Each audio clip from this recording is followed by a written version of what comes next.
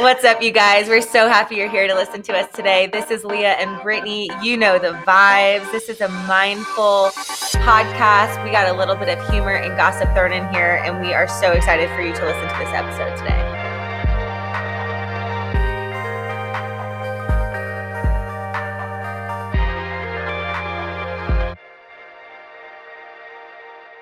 You know the vibes. We like to just be super real on this show. And we have such a fun guest today whose name is also Leah.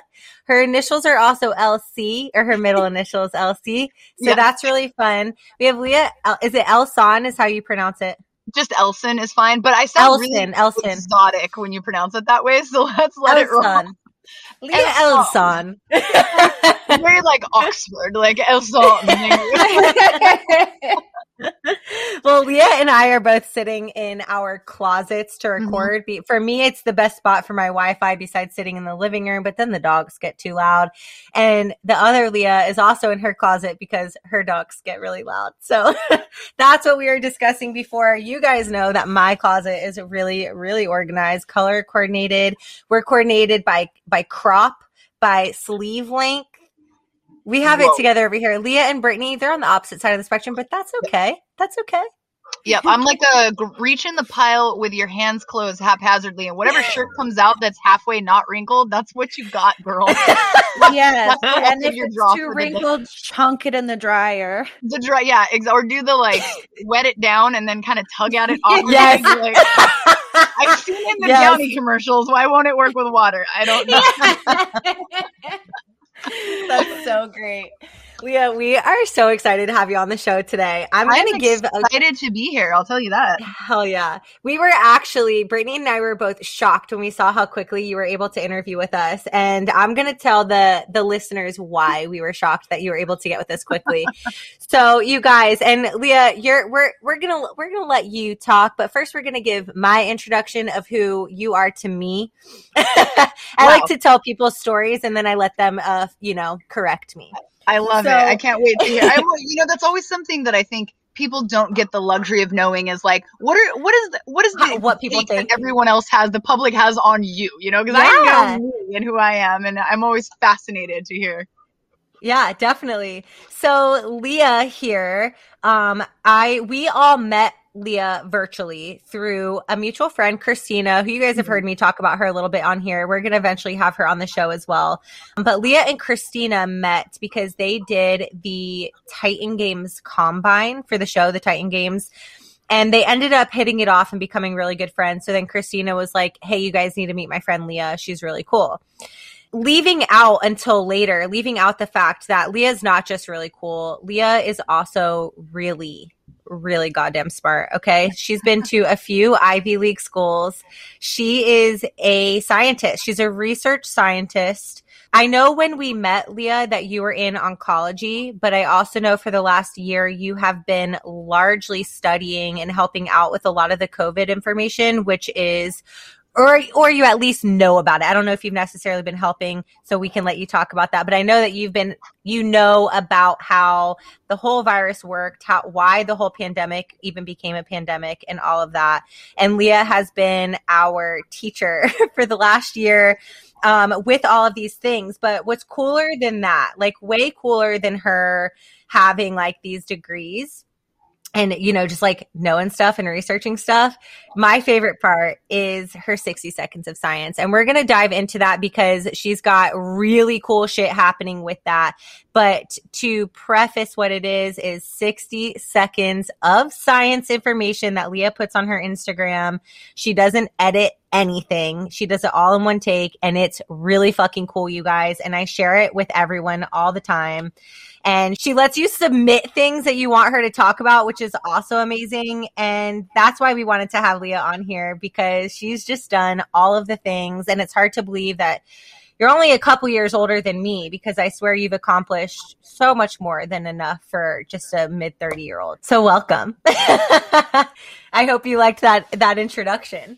Well, I mean, and what a illustrious introduction it was. Oh my God. So yeah, so I mean, accurate. I have been involved in oncology research. I have a 12-year history as a researching scientist, and that spans everything from lower limb adult joint reconstruction and research in like novel technology like robotics and sensors associated with that. I spent a lot of time in startup biotech, which in another podcast, they ended up titling it after this, but I said it's cowboy shit, and it absolutely is cowboy shit. It's like on the forefront, doing crazy things for the sake of having a budget and researching into crazy things, which is amazing. And then I found myself in oncology, and that's where I've been for the last, I guess, 2.5 years now. And I'm still doing oncology now. I actually am the team lead for investigator-initiated research at the cancer center that I'm employed by. And I lead a bunch of brand new MDs. That's like my squad, my team. And the other MDs, and I help consult on study design. I do biostatistics, things like that. And, we try to make cool stuff happen in the world of onc. But oncology is actually super important in light of the COVID pandemic because certain cancers make your blood very prone to clotting. And we've also found that COVID-19 as a virus is doing the same thing. So we're finding that not only are patients who are like undergoing chemo and who are a little bit immunocompromised, right? You would expect for them to be kind of prone to getting COVID and an at-risk population. But we're also finding that they're now an at-risk population for potential stroke and things like that, just because of this combined clotting issue with COVID and cancer. So a lot of my COVID research, or at least reviews, have been in that vein of the at-risk oncology patient population and COVID. And right now I'm working on a study wherein we are collecting a bunch of patients that have hematologic cancer, so leukemias, myelomas, lymphomas, things like that. And we're looking at like what are the risk factors that lead to either them being hospitalized and on a respirator, or potentially, unfortunately, in many cases, they end up dying prematurely when they get COVID. So I think a lot of people, they're like, it's just COVID, it's just a virus. But being in a hospital every day and in a research environment wherein the inpatient facility is just like a short walk down the hall from me, I can tell you that the mortality rate is real, and there are certain risk factors where people are prone to clotting and things like that, and obviously immunocompromised patients are hugely at risk. So it's been interesting, to kind of to be on that side and be a lot busier, and now having to put on that virology hat in addition to oncology and bringing all of that together. And we've been working with the cards people, cardiology, for those of you who don't know what cards is. Speaking, I did not know. Medical lingo. I'm like, oh yeah, cards, bro. I was like, tarot cards. Yeah, tarot cards. Whip it out. What is the? Oh, I wish I knew. Now you got me stumped. Like, this is where my knowledge base stops. I was gonna try to like be cool and be like, oh yeah, whip that queen card out, but I don't even know if that's a queen. That's great. I'm like, oh yeah, Joker card. It's no big deal. I love that. That is so interesting to me, Leah. And something that I've never actually asked you is, so if you're in oncology, you work in a hospital, you largely are researching medical. So when you were in school, did you take any type of medical classes, or did you only take science classes and it's just now crossed over because of your career path? So it's kind of a little of column A, a little of column B. I actually finished a year of med school, did quite well, and my dad, he is a cancer survivor, and it's something he's still kind of battling with. And I ended up kind of taking a step back from med school and monitoring his health when things started getting like a little touch and go. And, that's kind of when I went into oncology. I was like, okay, like I need to work now that I'm not full time in med school. I love it. And research is something that I did long before I started that year of med school. And when I interviewed, every single medical school interviewer, not a joke, would look at my resume and they would say, you have more publications than our faculty. Why are you going into medicine? Why aren't you doing research? Wow. Like, this is what you're good at. And I was like, you're young and like you think you have that kind of trajectory in mind. And you're like, I was like, well, like I want to help people. And I do. But I think my goal was always make the maximum impact possible, and really kind of going in and doing like a little cursory, little like Tinder swipe during med school, like a little boop in and out, like just a little quick, rundown. So I actually had mentors come and counsel me, and they're like, if you're looking to kind of do the max effort, medicine may not be for you. And I actually had a couple of surgical mentors say like, I don't know that you want to go this route.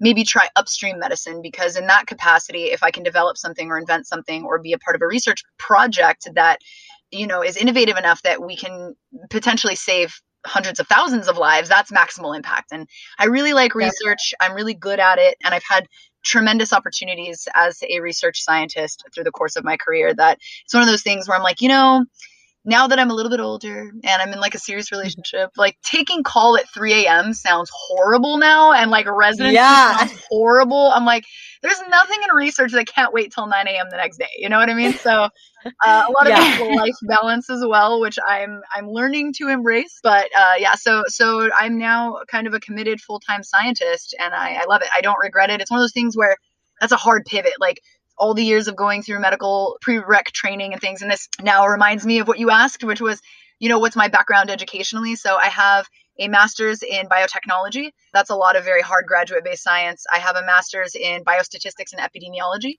And then eventually the goal is to get the terminal PhD in like applied bioscience, biomedical sciences and translational research. So just it's what I do anyway, but it's like, you got to be official. You got to be a fish with it. You got to look good on paper. You know what I mean? Yeah, for sure. So for our listeners, both Leahs are Enneagram 3s. So they're the hard workers of the Enneagram in general. And I always, are you a doctor? No, everybody was just calling me Dr. Leah because I was in medical school at the time. I call you Dr. Leah. Right.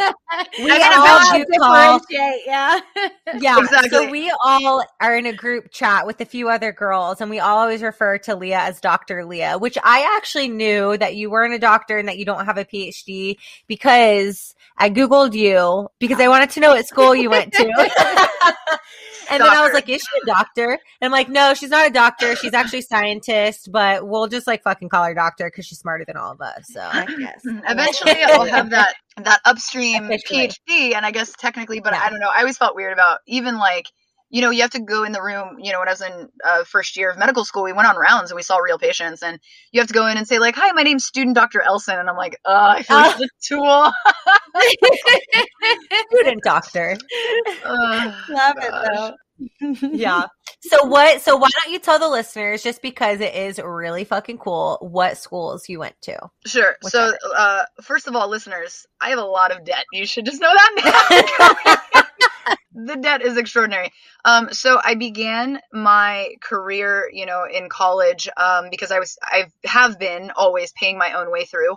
So I started, pretty humble. I went to San Diego State. I'm a San Diego girl. And, that's before I knew I wanted to kind of break into science and medicine and things. And, when you're kind of exploring what you want to do, the best option is just to go to a party school, top 10 party school. Why not? So I got into several really, really good schools, out of high school, but I was like, oh, that tab is crazy and I'm paying for this. So I went to San Diego State. It was right down the street. And so I got my bachelor's from there. And when I was late in that career, I didn't, at the very end, I was like, I think I want to do medicine. I had this when my dad got cancer and got diagnosed, I had this like full kind of spiritual reassessment of where the trajectory of my life was headed. And fun fact is that I was actually sportscasting when I was in undergrad. So a lot of people are like, oh, where does 60 Seconds of Science come from and the rapid talking? I think a lot of that is coming from that, like literally live field side. I worked for an NFL developmental league called the Patti LaBelle League. And I also was working for the arena football team in San Diego, the San Diego Shockwave. And that is so sick. I need people to know that Brittany and I are smiling ear to ear because that is just such a cool thing that you did. Like, how cool is that? It was real weird. And it's now served you later in your life without ever knowing that would be something like a skill that would come in handy. Absolutely. And that's kind of where, I was always a ham in front of the camera. And I think that's why it was kind of a natural transition to do that, because I was an athlete in college. And then I was like, I can talk in front of a camera. And it's actually very difficult because you have a production manager in your ear talking simultaneously while you're speaking live to camera. So it's very difficult to do. Yeah, they're like, okay, Leah, we need to ask the player this, and you look up and you're trying to do all these different things and your brain is like rewiring. And for whatever reason, I was able to kind of get it done really easily. So it was an easy transition, and I that started firing off. And then right around the time my dad got diagnosed, I was actually reached out to by some people at the NFL network. And they were like, we've seen your tapes. We'd love to have you talk to us a little bit more about, your career.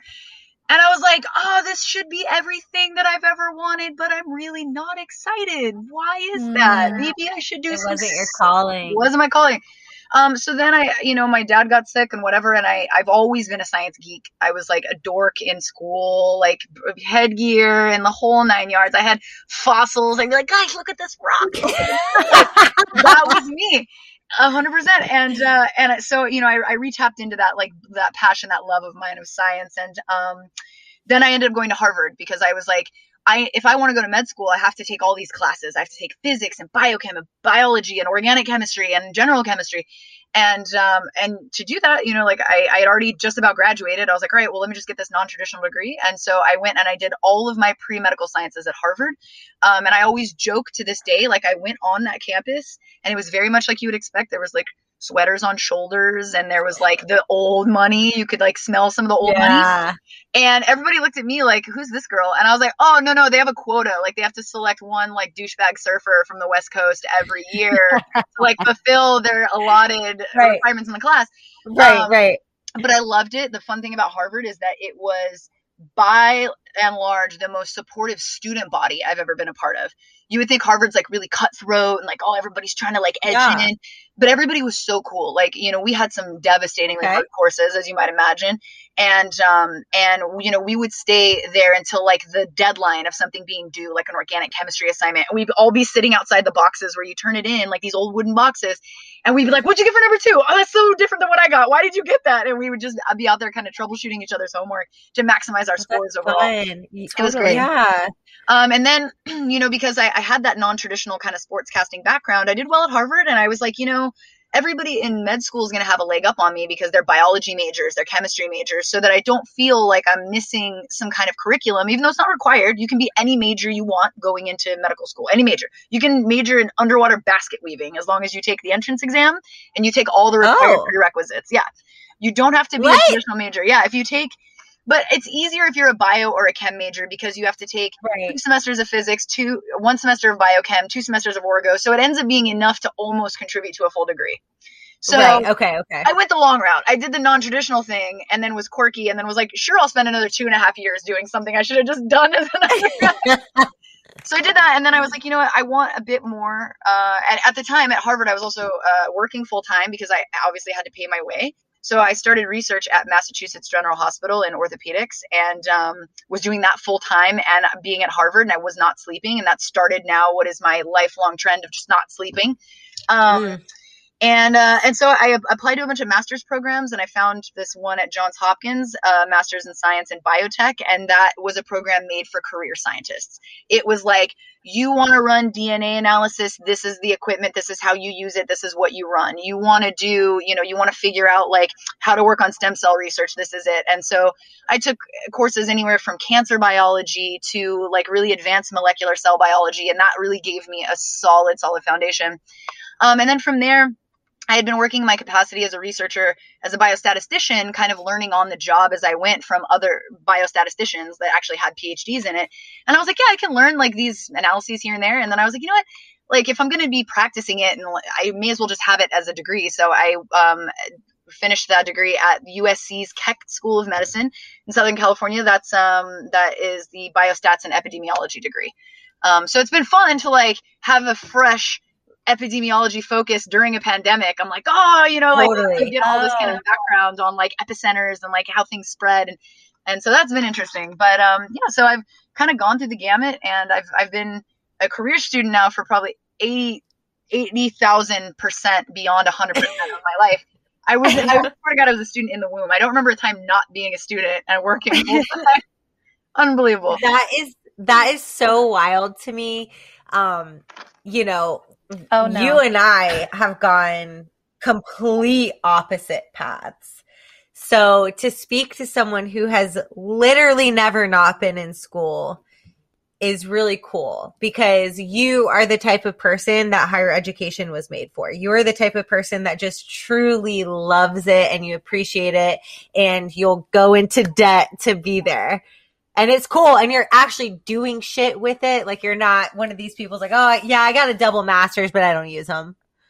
When people say that to me, I'm like, what the fuck do you mean you don't use it? All that money and all that time and you're not using it. But you do. And it's very cool to me. And I love hearing you talk about it.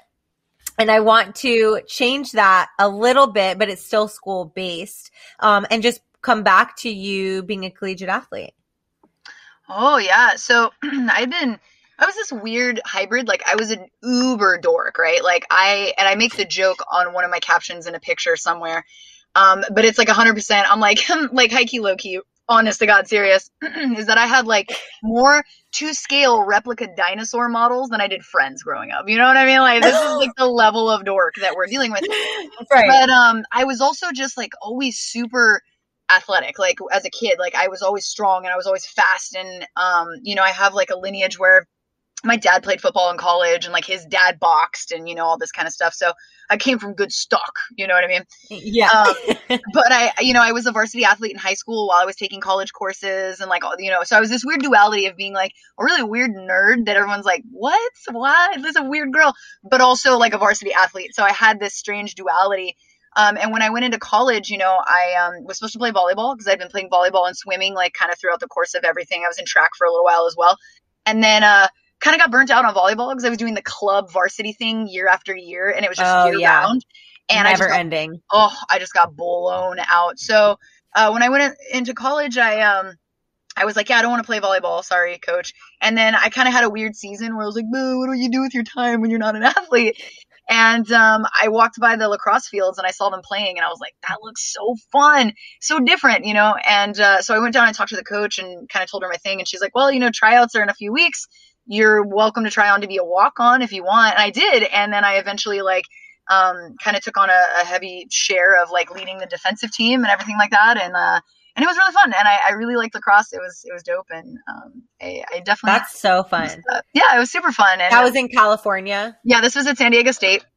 Okay. And, see, we don't have lacrosse in the South. So I don't really, like, I obviously know what the sport is, but I don't actually know the sport, but I've seen it like on TV and movies all growing up. And I always thought it was so cool. But I do know that it's coming up in like clubs for youth around here now.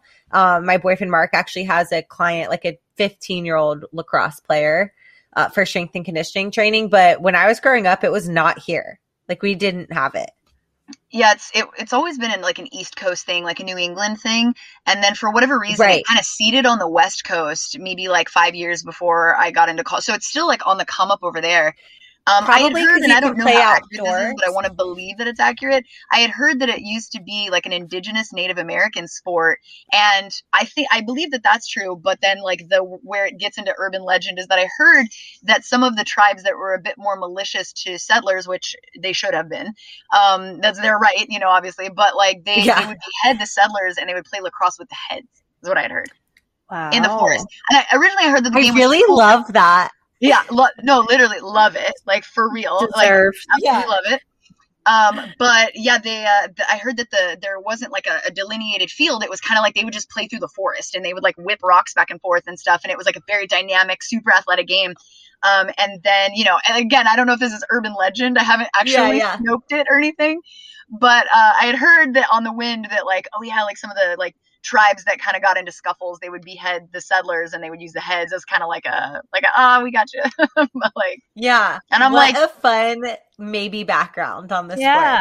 Maybe like fact or fiction, dope either way. Love telling the story. And I will swear that it's fact till the day I die. Yeah. We're going to go with it. Yeah. Absolutely. No point in looking it up. That's the story. No, That's the story. Listen, trust me, I'm a scientist. This is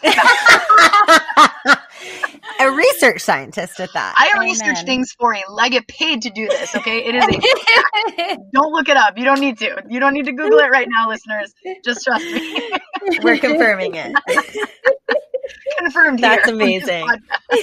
So before we had Leah come on the show, I asked her what her sign is, her astrological sign, and what her Enneagram is, because you guys know we love both of those topics on here. So we're gonna let Brittany school us, because Leah's a Sagittarius, which I actually know nothing about Sagittarius, and Leah doesn't either. So Brittany's gonna let us know.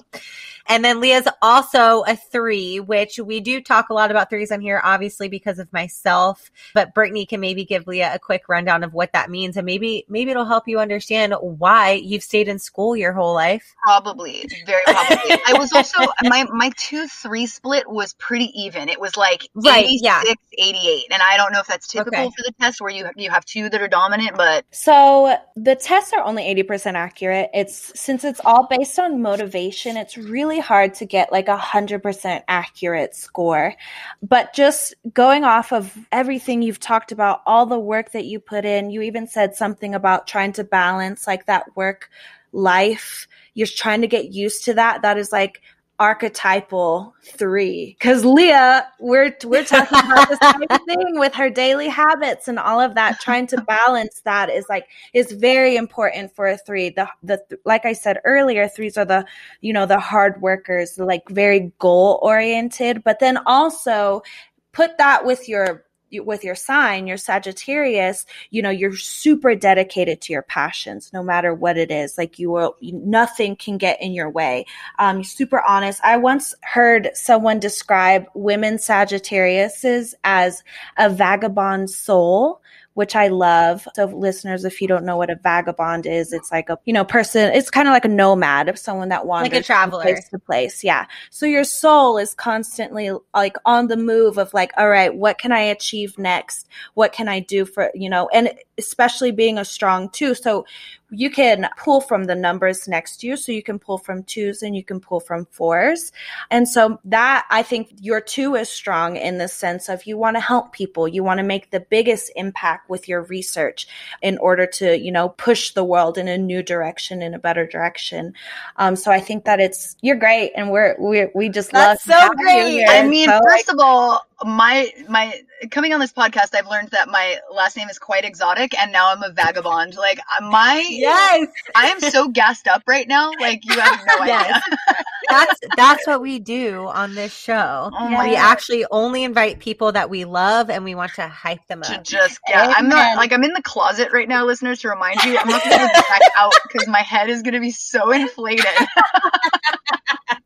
Can't fit through the closet door. Yeah, I'm literally gonna have to. They're gonna have to cut me out like my 600-pound leg. It's gonna be my 600-pound head, and I'm just gonna have to drag it on the ground to get out.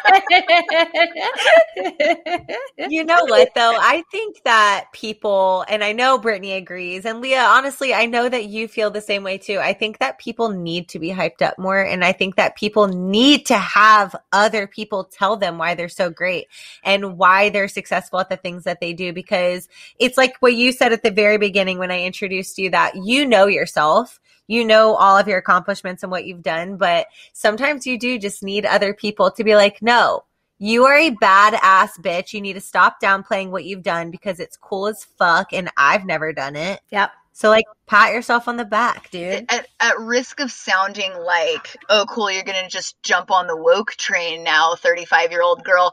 Like, I think that it's very, very important from women. I come from a background wherein like science is super immersed in men. Like only 30% of researchers in the world are female.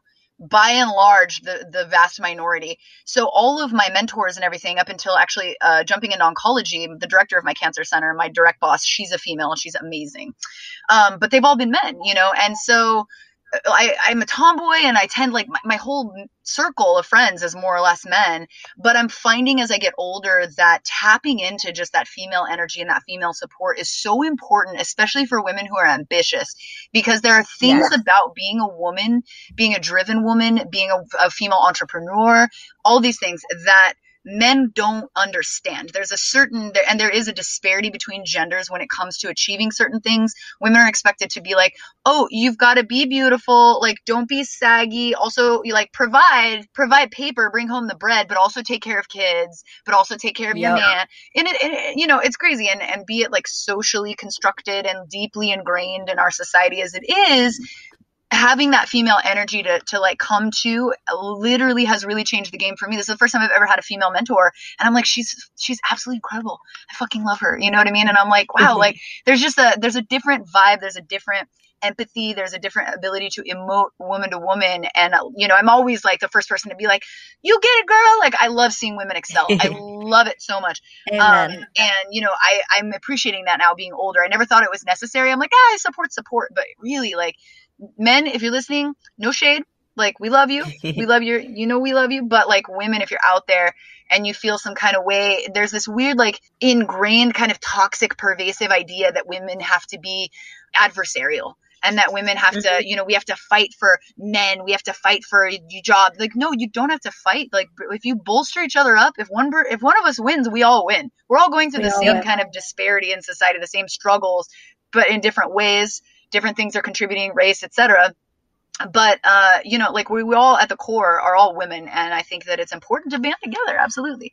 So I love this. Yeah. And I love that you guys are doing this podcast. And I was so stoked when I saw that you made it. And I was like, oh, like two of my favorite girls are like getting together and like doing the damn thing. I think it's great. Yes. It's been so much fun. And we've been able to have people like you on here. Yeah, it's cool. We like it. We like just chit chatting about different things, you know, stuff going on in our lives, things going on in the world and in the country. We like to have fun, but we like to be serious a little bit too sometimes, you know? Of course. Yeah. It's so important to unpack, especially recently, you know, I think that, and this is so cool, like, you know, seeing people launch podcasts, especially like this video, because the last podcast I did, we did like a little video interface too. And I'm like, wow, human interaction. How nice. Yeah. Right. Human interaction. Like who would have known that this is something we all needed? Like, I mean, it's crazy. So it's good to see this kind of making a return. So with the COVID vaccine coming out and all of that, what do you kind of predict like summer is going to look like? So one of the biggest barriers, well, I would say the biggest barrier ostensibly now is just the lack of people getting actual vaccinations. There's actually, I don't know if the statistic is still true, but I know a couple of months ago, even like caregivers in the hospital, like nurses, physicians, etc., only like half of them had received the vaccine the last time that I had looked a couple of months ago. You know, and a lot of it is perpetuated by fear. Of course, it's a scary time. And the problem that I see oftentimes, because I've taken so much immunology throughout the course of my education at various institutions, and sorry, my dog's barking. Listeners, I'm sorry. I have a puppy. He's 13 weeks old and a terrorist in my house. We love dogs here. Okay. Yes. Love him. But honestly, if anybody's looking to adopt, we'll give him to you for especially tonight when he's loving, I'll keep him. But tonight when he's barking during my podcast, you know, I'm ready to just send him on his way. I'm like, go play on the freeway, buddy. Just go. No, so really the biggest, so I have these big scary pit bulls, but the one thing they do not like is to get slightly wet on the face. So I have a little squirt gun. You can scream at these pit bulls. You can do anything. And they're like, nah, whatever. You know, like they're built like little tanks. Water. If you just get them slightly moist, it destroys them on this emotional level. They look at you like, like, how dare you? Oh yeah. Like they go and they'll hide and they'll pout until I come and I'm like, I'm sorry. Like I have to apologize to them for getting them slightly wet with a small squirt gun. It's the most ridiculous. Even though the reason why you did it was to discipline them. Yeah, and then I'm like, great, this is counterintuitive now because you won't come eat dinner because you're now chronically depressed because I squirted you slightly with a tiny squirt gun from Amazon. Like, I don't know what to do. Like, I give up. Funny. I'm a bad parent. Dogs are so great. Yeah. So COVID vaccine, the biggest barrier right now to herd immunity is really just how many people have the capacity to make antibodies in the population, right? The way that viruses work is that they are not actually, and for many people listening, they may not know this, viruses are not classified as living organisms. They can't replicate on their own. They don't make their own energy. They don't really do anything apart from just make other copies of themselves, but they can't do it without you. So they are obligate intracellular parasites. They utilize your machinery to survive. That's all they are. They're just genetic information inside of a little bubble. That's it. There's no like little organelles. There's nothing like that. Some viruses have things to help with that like genetic reading, but for the most part, they use all of your own stuff. So what happens is when you do like a really successful vaccine program, one of the things I like to use as an example is smallpox. Smallpox took out millions of people back when it was in its height, and it destroyed economies, it took out human life on a grand scale. Smallpox we have wiped from the face of the earth. It only exists in 2 places, and that's test tubes in Russia and the US. And only 2 labs on the face of the earth. Otherwise, it does not exist in the wild. And that is because of effective vaccine protocols. Because basically what you do when you vaccinate, you force the body to produce antibodies. So when you do become exposed to the virus, it's not that you're not going to get exposed. It's not that the virus suddenly is like, oh, it can't enter that body. Like, it's not like you wear a bubble. The virus will enter your body, but when you have antibodies, your immune system flags it immediately. It doesn't have to go through the process of being like, what's this, George? I don't know. Maybe we should launch an immune response. It's very slow when you first get exposed to something, which is why you get sick. You get sick, and that's your body causing symptoms because it sees something weird. And it's like, all right, well, we're just going to make a bunch of snot, try to clear out the sinuses of whatever this is. It's just your body purging things. And so when you get vaccinated and you have these antibodies, the virus will enter your body still. That's not a question. It's your body will then immediately recognize it and knock it out so that it won't cause infection. And for COVID, something that is spread by respiratory droplet, like COVID, influenza, stuff like that, when you are vaccinated, even if you become infected, your symptomatology is much less. So if you're not sneezing and making respiratory droplets, which is the way it's spread, then you have a much lesser chance of spreading it to other people. So that kind of like quells it. So herd immunity is really achieved when you have a high level of people in the population who have antibodies. Now that can be through the vaccine or direct exposure.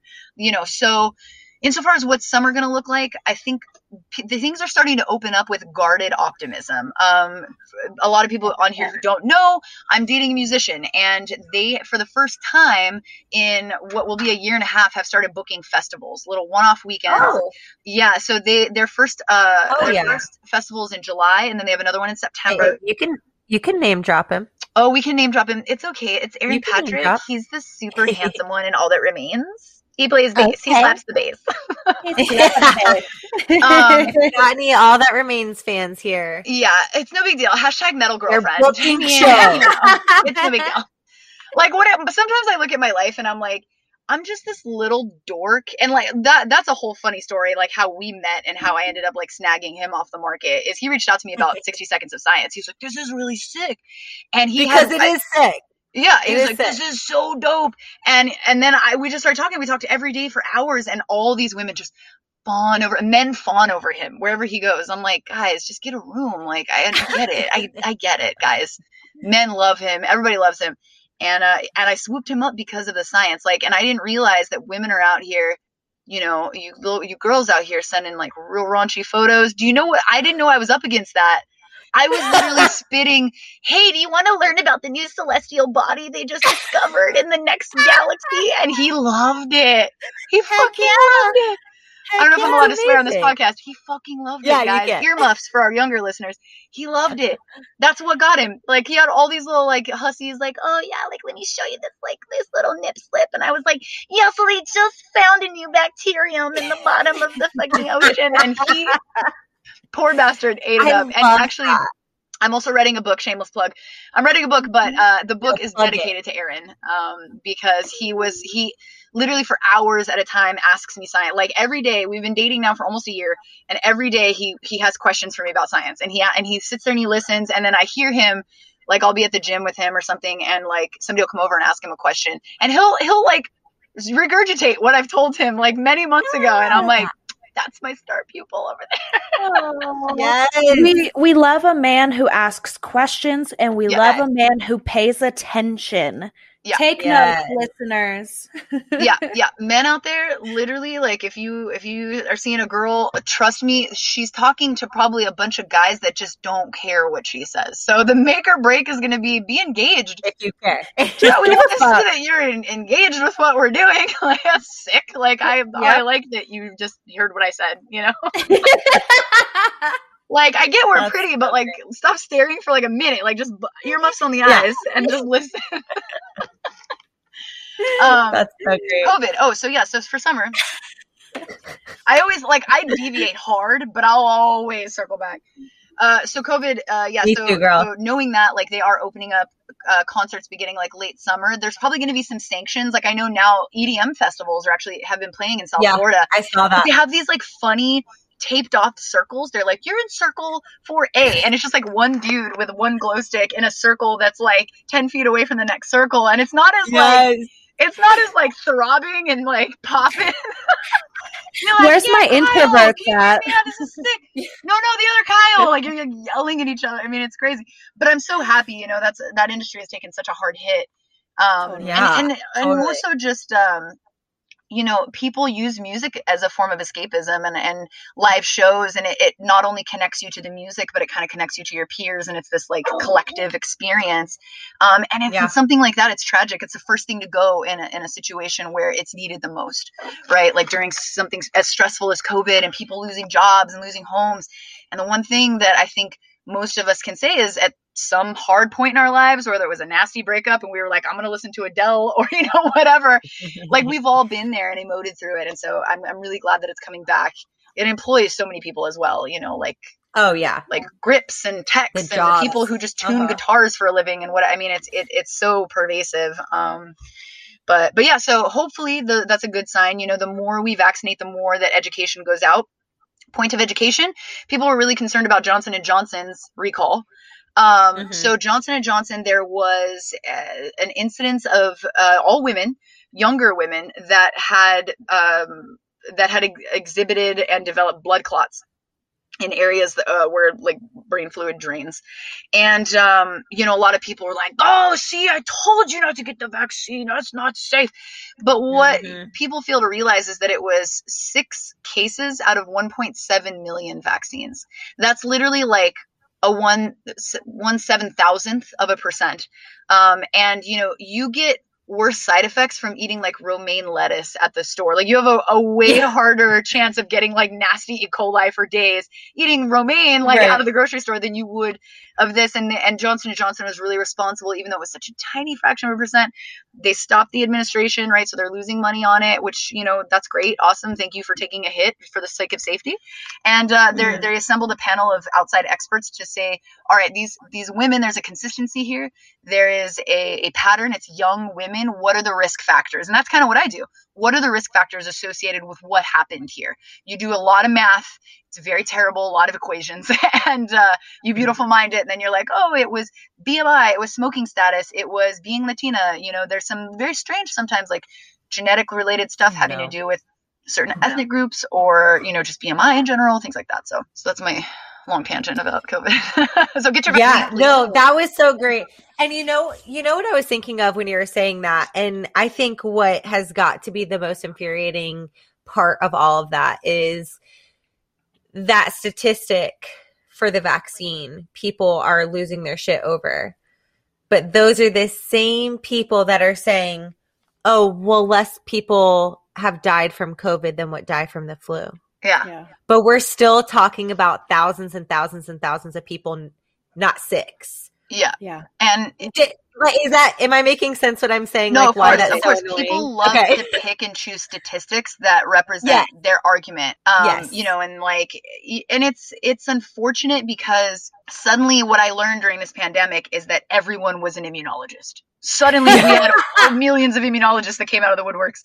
Right. You know, and the thing about immunology is that it's such a complex field of study. I've taken, I can't even tell you, so many graduate immunology level courses, and there's still so much to know. There's still so much that's unknown. And every little tiny chemical signal has a cascade of again, earmuffs listeners, fuck ton of other chemical signals downstream that it affects. And it's so elegant and it's so complex that, you know, people are like, well, like you got to get the vaccine and then it's going to give you all kinds of space aids. And you're like, that's not what happens at all. Like you're taking such an elegant science and you're extrapolating it down to something, you know, and the biggest thing is correlation does not equal causation, right? Just because you see, you know, whatever, you're like, oh, my friend, he had, you know, he got a rash and it was like, you know, 8 months after he had a vaccine and that's what caused it. And you're like, no, he probably just was rolling around in the grass. Like, did you ask him? You know? Right. So a lot of people are interpreting it, and that's why I do 60 seconds of science, and I dedicate a lot of my personal time to science communications, why I'm writing the book, because there's so much pervasive misinformation in science. And what's unfortunate is that science has really, and I get on a soapbox about this, like I'm about to get my philosophical hat on here. Do it. Science has become a field that is privileged information now, and it should not be. People who are in lower socioeconomic strata, things like that, they have really, really terrible science illiteracy rates, but science should be the great equalizer, right? Science is something that is pervasive in all of our lives. It is the very foundation by which we live, we breathe, we exist. Everybody has the right to understand more about the world that they live in, how biologically they fit into it. And I think that if more people had basic foundational level understanding of science, that there would be a lot of smashing of prejudices. There would be a lot of more just awareness of how we treat the environment around us, things like that. But unfortunately, that doesn't exist. You know, our school systems are terribly underfunded. And there's not good reason to study science. Science and math, it's tedious. It's not hard. It's tedious. And there's not the right teachers out there teaching it. And, you know, I have grown adults that will ask me the most basic science questions, you know, that I'm like, you learned that in 4th grade, but I never, ever shame anybody, which is why when I made 60 Seconds of Science, I started just lecturing, but I'm like, why lecture from the expert when I can hear from the people? What do the people want to learn, you know? And it doesn't matter what it is. We've covered everything from deflating eyeballs to, you know, like not having sex is bad for me, you know, like there's something called auto-brewery syndrome. We've run the gamut. And I love it. It's beautiful. And the problem is that that's on us as scientists, is we're the first ones to ostracize people that don't know and to be like, oh, this guy thinks he's going to get space AIDS from the vaccine. What an idiot. And you're like, no, that's a failing on you, buddy. You're the expert. Teach him. Teach these people. Yeah.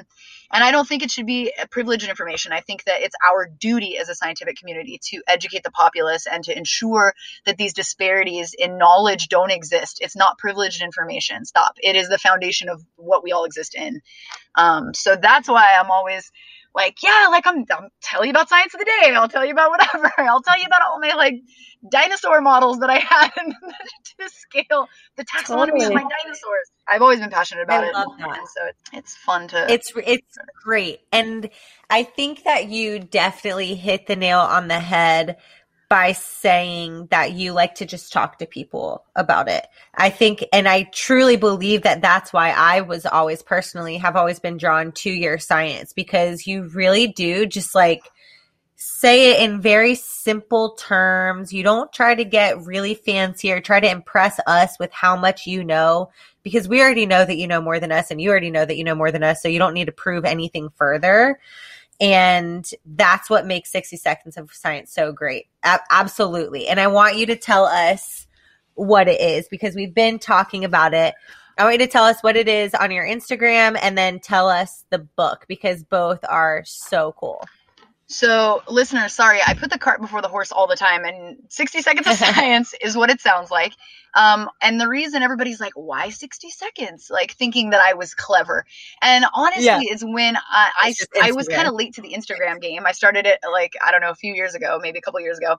And at the time we didn't have like channels and reels. So the most you could upload was 60 seconds of video. I was like, all right, I guess it's going to be 60 seconds of science then. I'm not clever. This is just Instagram dictating what I can do. So I was like, it's alliterative. It's cute, whatever. So basically, 60 Seconds of Science is on my Instagram page, and it is where on my stories, I will either throw out, hey, what do you guys want to learn? Hit me with the topics. It is completely dictated by my following. My following is composed of friends of mine who are engineers at SpaceX, all the way down to like people that are like, yeah, I dropped out of high school and became a contractor. I don't know anything about science. I have the most amazing eclectic group of followers who are so supportive and so amazing. And you guys will suggest topics. New followers of mine, people who don't even follow me will like drop by and be like, I want to hear about this. And I'm like, cool, thanks for the follow. It's fine. It's fine. You know, like all the 60 Seconds of Science relies on your following, but it's fine. It's fine. Don't follow me. Don't worry about it. And so you guys suggest topics to me, and it could be anything. You know, I always did kind of human physiology and disease because it's interesting and people can relate to it. And they're like, oh, that's so weird. But, you know, we've actually ventured into space. One of my favorite topics is like quantum physics and cosmology. It's so sick. So I've actually opened up questions to that. I'm like, you know what? Anything under the sun. Like that is my challenge as a scientist. Anything under the sun you guys want to learn about, it's fine. And I explain it in 60 seconds. And it's challenging because it's actually not 60 seconds of fluid science. It is closer to 45 because I have a consistent intro, and I have a consistent outro, and there's usually a shitty joke at the end. Also, earmuffs listeners, sorry. There's a shitty joke at the end. So it's like 45 seconds. And sometimes what I've found is that the simplest questions evoke the most elegant responses. So people will be like, for instance, how do vaccines work? Simple question. Real crazy answer. I could go on for hours on an immunology lecture and give you that, but that's my challenge and my pleasure is getting to say, all right, how good am I? How good do I know this material that I can break it down in 45 seconds?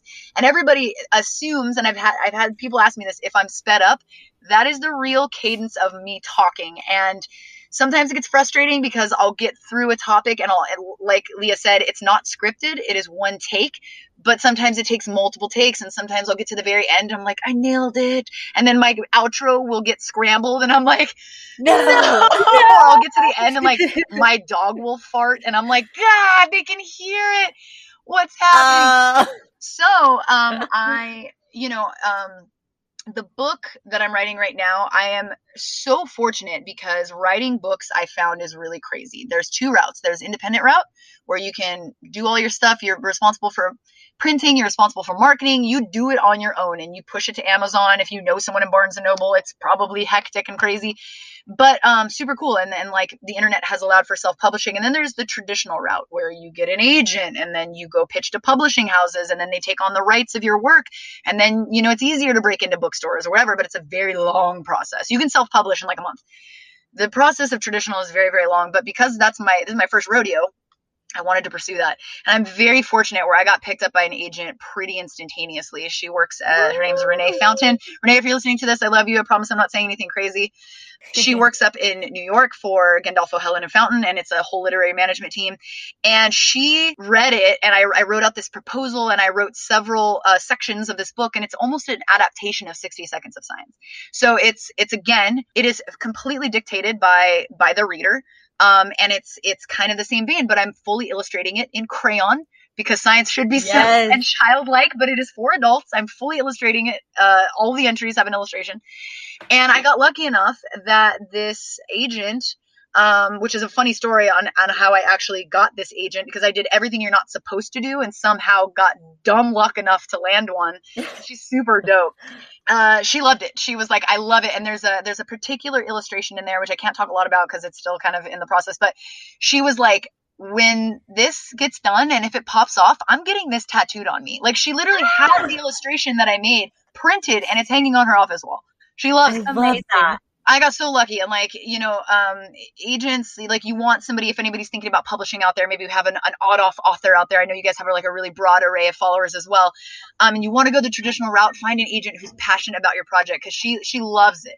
She loves what I do, and I'm so lucky. And this week we actually finished the proposal, which is 30 pages in length, and it's being submitted to publishing houses everywhere. And so editors have a desk, and now it's like one of those things you just wait for the call that like somebody will pick it up. It's a big deal. So I'm so excited. And it's again another attempt because 60 Seconds of Science has been so successful, and I have a cult following. I don't have like this massive like you would see me, on Tosh.0 because I have 3 million followers, but the following that I have is super dedicated and it's very cult-like, and I love it. And I love that it's kind of small and intimate, but I was like, I have an opportunity here where I can make it bigger.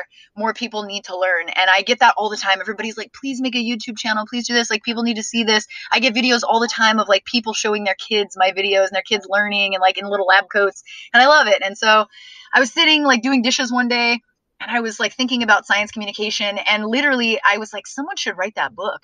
And I was like, girl, I should write that book. And so I did. So I started writing. And I love it. It's cathartic. I've used to like write blogs back in the MySpace day. So I'm really, really excited about it. And I hope it's well received and well loved. And there's some pretty big names on the editor list that she sent stuff to. I was like, oh my God, like those are like editors like in New York, like with big shiny board tables that are going to be like, with big budgets that publish like Neil deGrasse Tyson and like all these huge people in nonfiction. And I'm like, oh my gosh. So I'm really excited. It's a wild ride, but I already have another book in the works as well, in addition to it. So yeah, you do. I'm so excited for you for the book. I'm so excited for the book. Me too. Yeah. 60 Seconds of Science really is really, really cool. We're going to put all of Leah's information in the description box, but you guys really need to go check out those videos. you'll notice, like, once you see one, you'll notice what that still frame is on her profile for, like, what 60 Seconds of Science is. Thank you. I did that intentionally so you could find out. Yeah. No, it's amazing because you really can, like, you can just go on Leah's page and on her grid, like, you'll know which ones are 60 Seconds of Science. And she always, you know, puts the title so you can see if it's one that you're going to be interested in or not. But I always think they're all cool. It's always fun, like, you know, because I'm just a dude. It's something that I wanted to do, and I didn't even know it was going to pop off. And I had some like random hits here and there where like people would share it, and you know, you get like a massive influx of people. But it's so funny because it's one of those things where I'll get a new follower and it'll be like so and so. Or it'll be like this cascade, you know, you can kind of see like the history of who interacts with your content, and like you can get the timeline, you can get the narrative. It'll be like so-and-so liked this post, so-and-so liked this post, and it's all like 60 Seconds of Science backlog, and then it'll be like so-and-so followed you, and I'm like, yes, got him. You just like went through like a deep binge of 60 Seconds of Science, and they're like, okay, I gotta give her a follow now. I'm like, I gotcha, you're part of the family now. So yeah, it's been real wild. And actually the serendipity of like going back to the beginning of the podcast here, I always love that when you can like bring it back. We mentioned that I was on the Titan Games season 2 Combine. Yeah. There's actually footage of me like walking. I was on NBC for a little bit. I didn't make it past the Combine, but I was picked up for that because of 60 Seconds of Science. Really? Yeah, a casting producer found it and he was like, this is sick and weird, and I feel like the production team would love it. So there were like thousands of people that applied, and they only selected 30 men and 30 women to go to Combine. So I was super lucky to get flown out for that. And then I can talk about it now because it was never picked up, but I was reached out to by a production company who was working with A&E, and they were doing this whole medical mysteries show. And it's on Netflix now.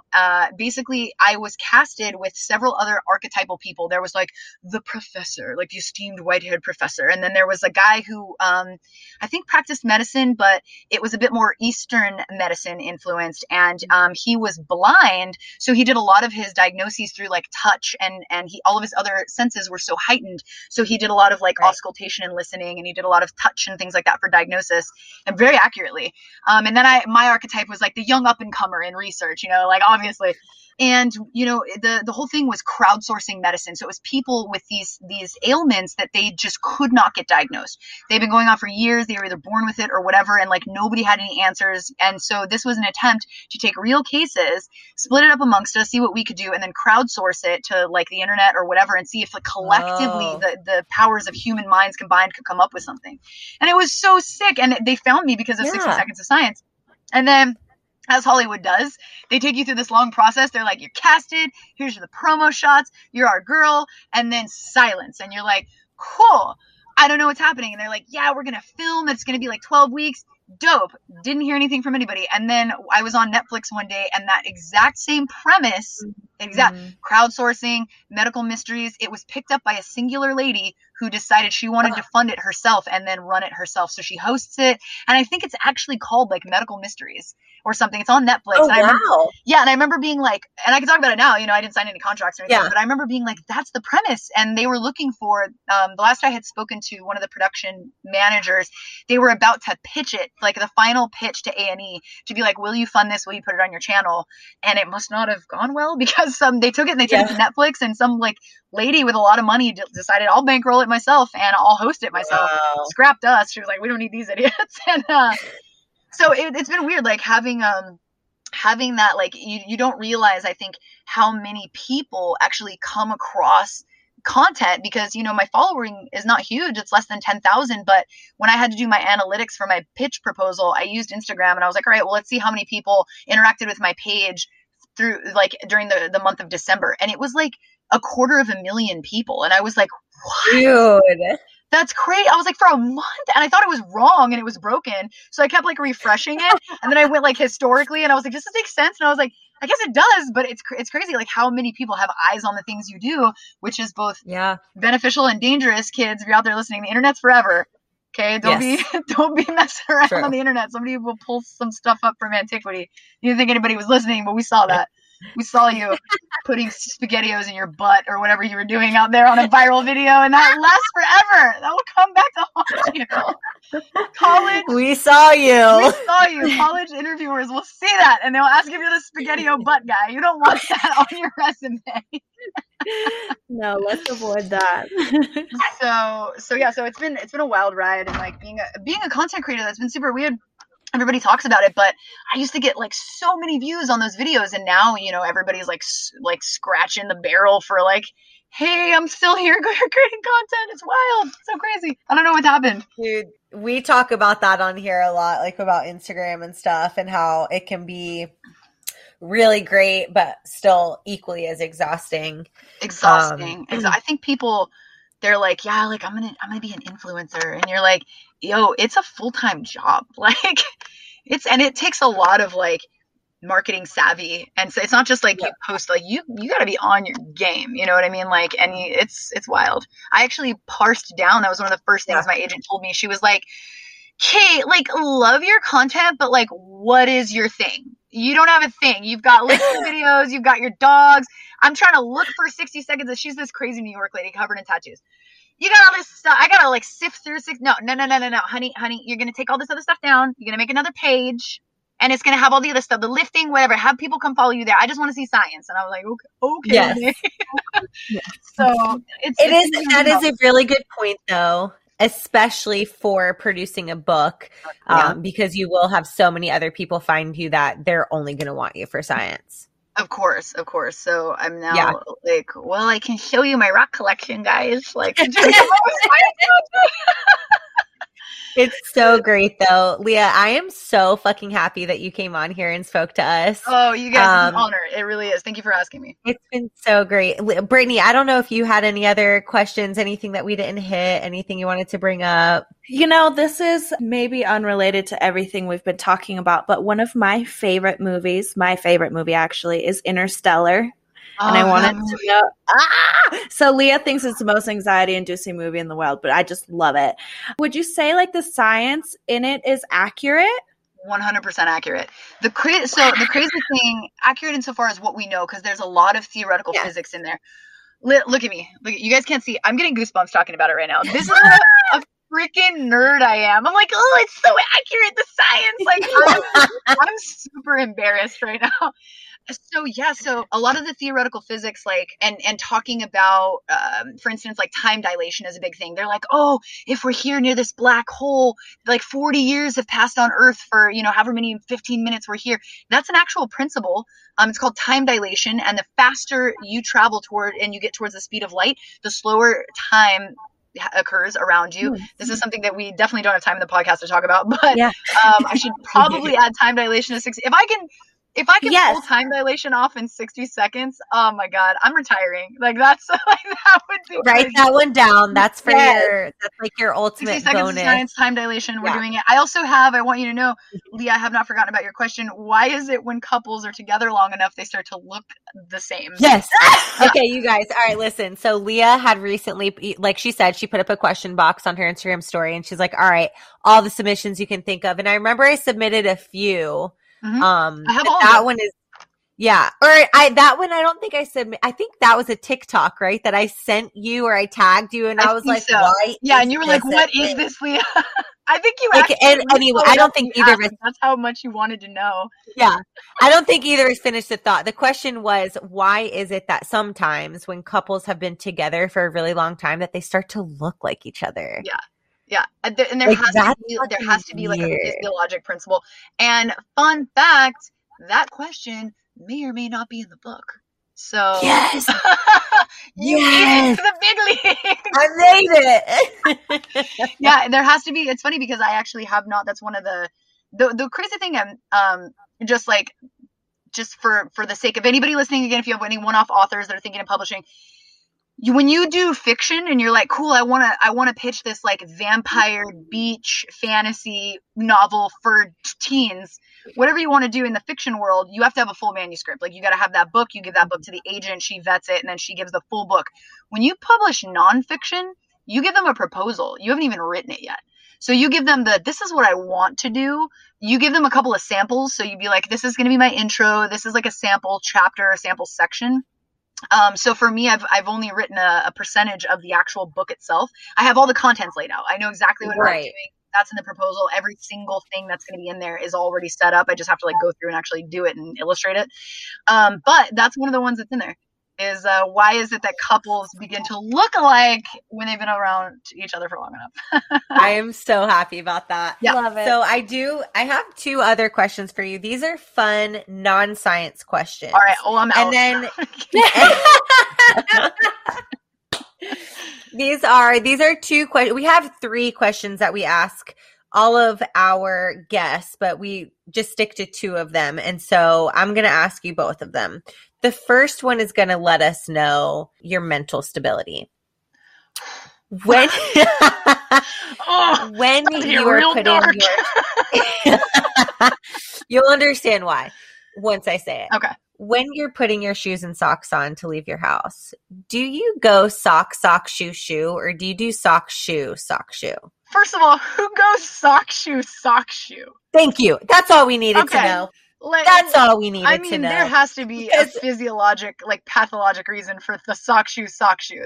There has to be. That has to do with like frontal lobe inactivity and like serial killer tendencies. There you go. 100%. If Making a Murderer doesn't have the way in which he puts on his shoes and it's like that, I'm done. Like that's not accurate. Right? Who does that? No one we've met so far. Okay. Thank God. Well, at least you know semi-stable people. So the other one, just because everyone has a different answer to this one, is what is your preferred pizza crust? Do you like thin, thick, hand toss, deep dish? Like, what is your go-to when you're craving pizza? Okay, if I'm going ignorant pizza, if we're going ignorant, yes. Giordano's deep dish pizza is. I've had that. Oh, it's ignorant. It's so good. It like I've had that. The cheese pull and just and you just sit there and you're covered from the eyebrows down in pizza. There's no delicate way to eat that pizza. No, there's not. Phenomenal. If I'm just going like standard pie, you know what I mean? Nothing fancy. I like a bit of a fluffy crust, you know what I mean? Like if I'm not trying to be carb conscious, you know what I mean? Like I'll hit up a fluffy crust for sure. A lot of people, you know, they stand behind the stuffed crust, but I don't think I've ever had a stuffed crust good enough where I'm like, it's the cheese. It's like it's like they put 3 little sprinkles in there and they're like, hey, it's a stuffed crust. You're like, no, that's 3 shreds of cheese. That's just like I need a lazy and it string went crust. cheese in there. Yeah. Like I want it to be another pizza inside the crust. Yes. I want to reveal a whole nother large pie. Like don't give me this, like 1 shred made it in there by accident, so we just called it stuffed crust. Absolutely not. That's false advertising. Absolutely not. That's my new answer, you guys. Yeah. What about you guys? Like, what's your crust preference? This is important information. So we're both different. I like thick. She likes them thin. So what most people have said thick. I'm just going to go ahead and say that. So another one for Team Thick. Team Thickum. Yeah, I'm a thin crust gal, but that's because, and you kind of said it, it's because I like to eat more of the pizza. Yeah. Of course. Oh yeah. You know, I don't like I mess heavily with all pizzas. You know, I'm not like you know, it's gonna change the crust. I'm just gonna pass. Like, no, I'm here for a pizza moment at any time. Eat it. Anything, whatever. All comer. So yeah, I think it depends. Like some flatbreads and like thin crusts are phenomenal. Mm-hmm. The crunch. Phenomenal. Yeah. Yeah. Like and you know, a lot of people want to be like pizza snooty and be like, real pizza has mozzarella and pepperoni only or whatever. I'm like, no, because I've had some dope ones that are like goat cheese and fig jam, and that was delicious. Come at me, pizza bros, because that is delicious. Okay. I'm with you. Team pineapple, yay, nay? Yeah. Yes, thank you. Okay, rational people. I'm glad that the people I surround myself with are rational. At any rate. Brittany won't necessarily order it. Yeah, I won't go out of my way for it. But she'll eat it. Yeah, like it's nothing I think to be like. I'll order. Yeah. Oh, hey, like I might order it. I have to be reminded that it's an option. Yeah. You know, like it's not something that's at the forefront of my mind where I'm like, if I want pizza, I'm going to get like a pepperoni pineapple. If I'm reminded, like if I'm scrolling through Uber Eats and I see it as a topping, I'll be like, okay, yeah, I'll hit it up. That's fine. I'll do a little cursory pineapple. I won't tell anybody about it, but you know, basically, it's like that ex you call when you're recently single. You're like, I'm not going to tell anybody I did that, but like I'll take it off the menu. You know, like, no one needs to know that I ordered that. Yes. You know what I'm talking about. Amen. She said, we're not going to tell anyone I did that. I'm not going to mention it. I'm not going to post stories about it, certainly. But, like, yeah, if it's there, of course. Like, it's there. Oh, God. That was so good. Brittany, were you going to say something? I was just going to say I'll eat any pizza put in front of me, so. Oh, yeah. Let's be real. Pizza's amazing. Pizza's amazing. For the elitists, get over it. Pizza's amazing. You know it. We know it. What are you proving? Nothing. And you know what? With that, you guys, you know the vibes. This is another episode, and we are so happy to be here. We're so happy that you guys are here. As always, please make sure that you are subscribing or leaving us a review, 5 stars only. Follow us on Instagram. All of Leah's information will be in the box, and we will talk to you guys next week. Bye, guys.